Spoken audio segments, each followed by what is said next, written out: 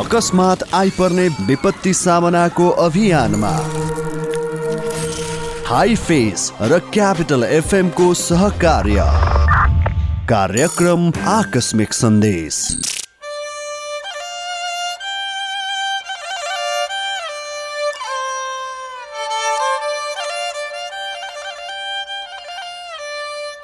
नमस्कार, आकस्मिक सन्देशमा स्वागत छ। म कृष्ण तिमल सिन्हा। आकस्मिक सन्देश Himalayan institute of fire and emergency services हाइफेससँगको सहकारीमा क्यापिटल मिडिया ग्रुपले तयार पारेको विशेष प्रस्तुति हो। सम्भावित जोखिमबाट बच्न र बचाउन सक्ने समुदाय निर्माण गर्नु हाम्रो अभियान हो।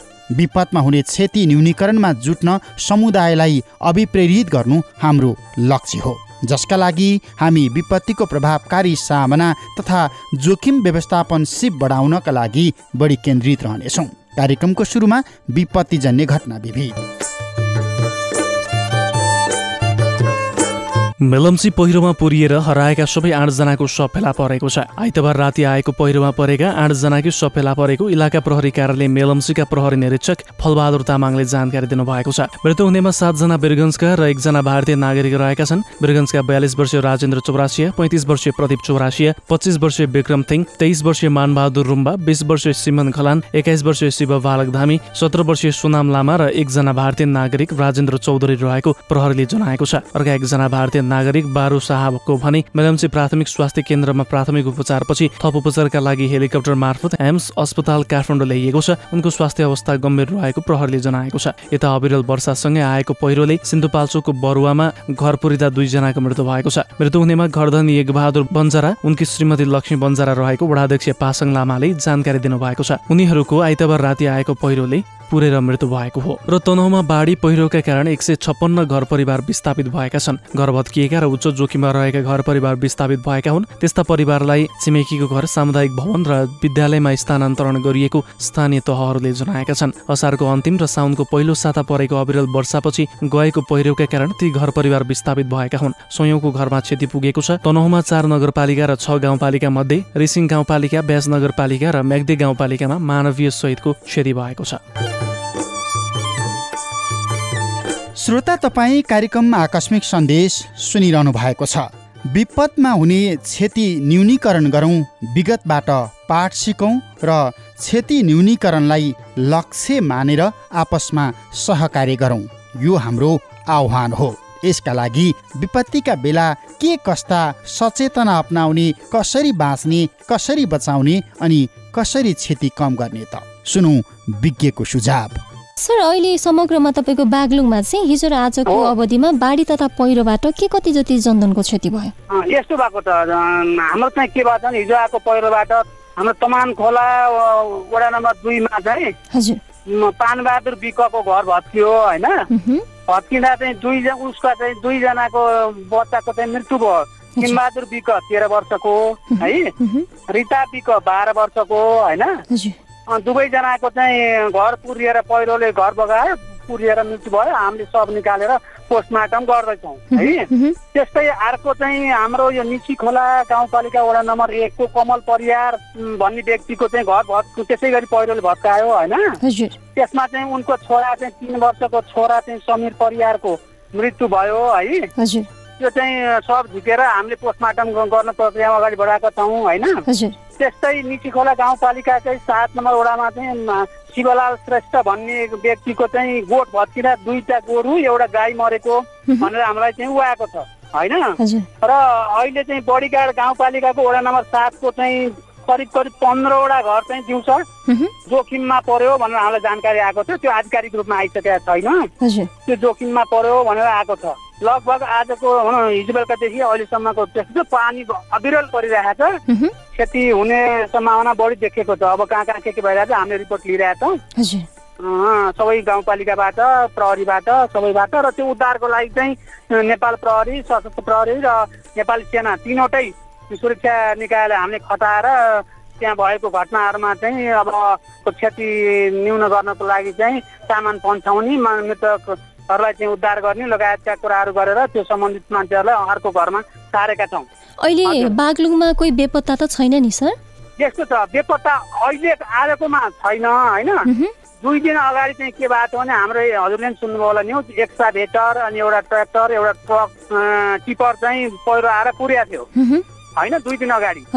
त्यसमा चाहिँ एकजना टिपर ड्राइभर चाहिँ को चाहिँ सब फेला पर्यो अनि ट्र्याक्टर ड्राइभरको चाहिँ सब फेला परेको छैन। खोजी कार्य जारी छ।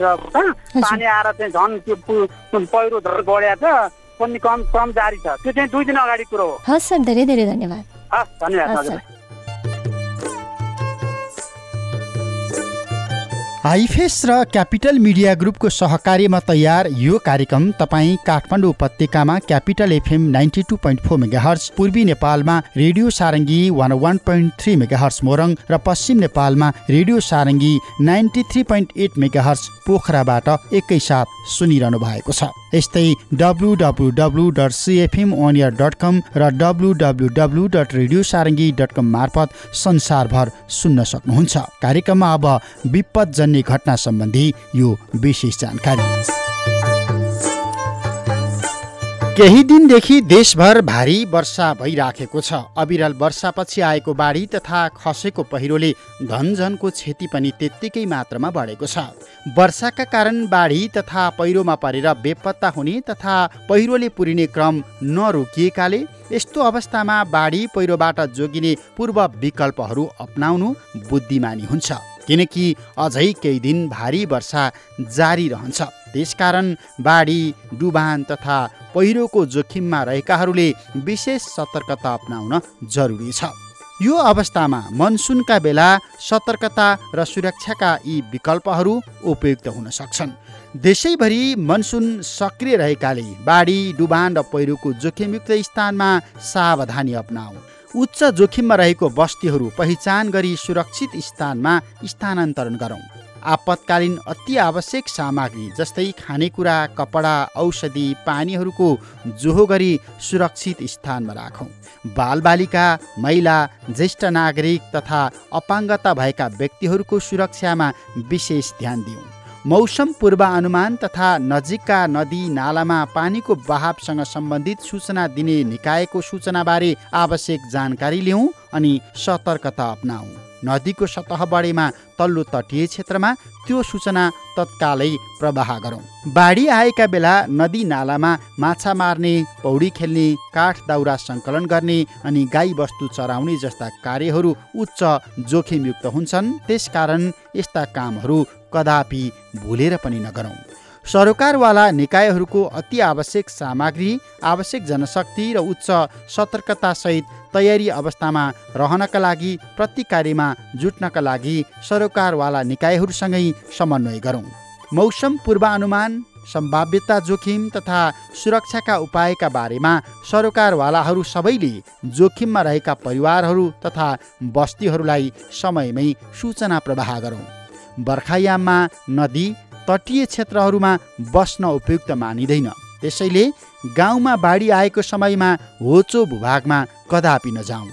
बाढी आइरहँदा आसपासका क्षेत्रमा आवत जावत बन्द गरौँ।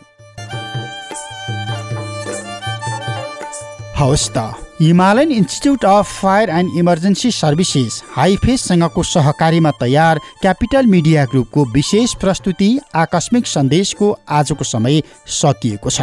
भोगेको विपत्ति कहिल्यै नबिर्सौँ, विपत्तिबाट पाठ सिकौँ र क्षति दोहोरिन नदिउँ। कार्यक्रम उत्पादन सहकर्मी प्रतीक नेउपाने, समीसा नेपाली, प्राविधिक मित्र सुरेन भण्डारीका साथ म कृष्ण तिमल सिन्हा बिदा हुन्छु। नमस्कार।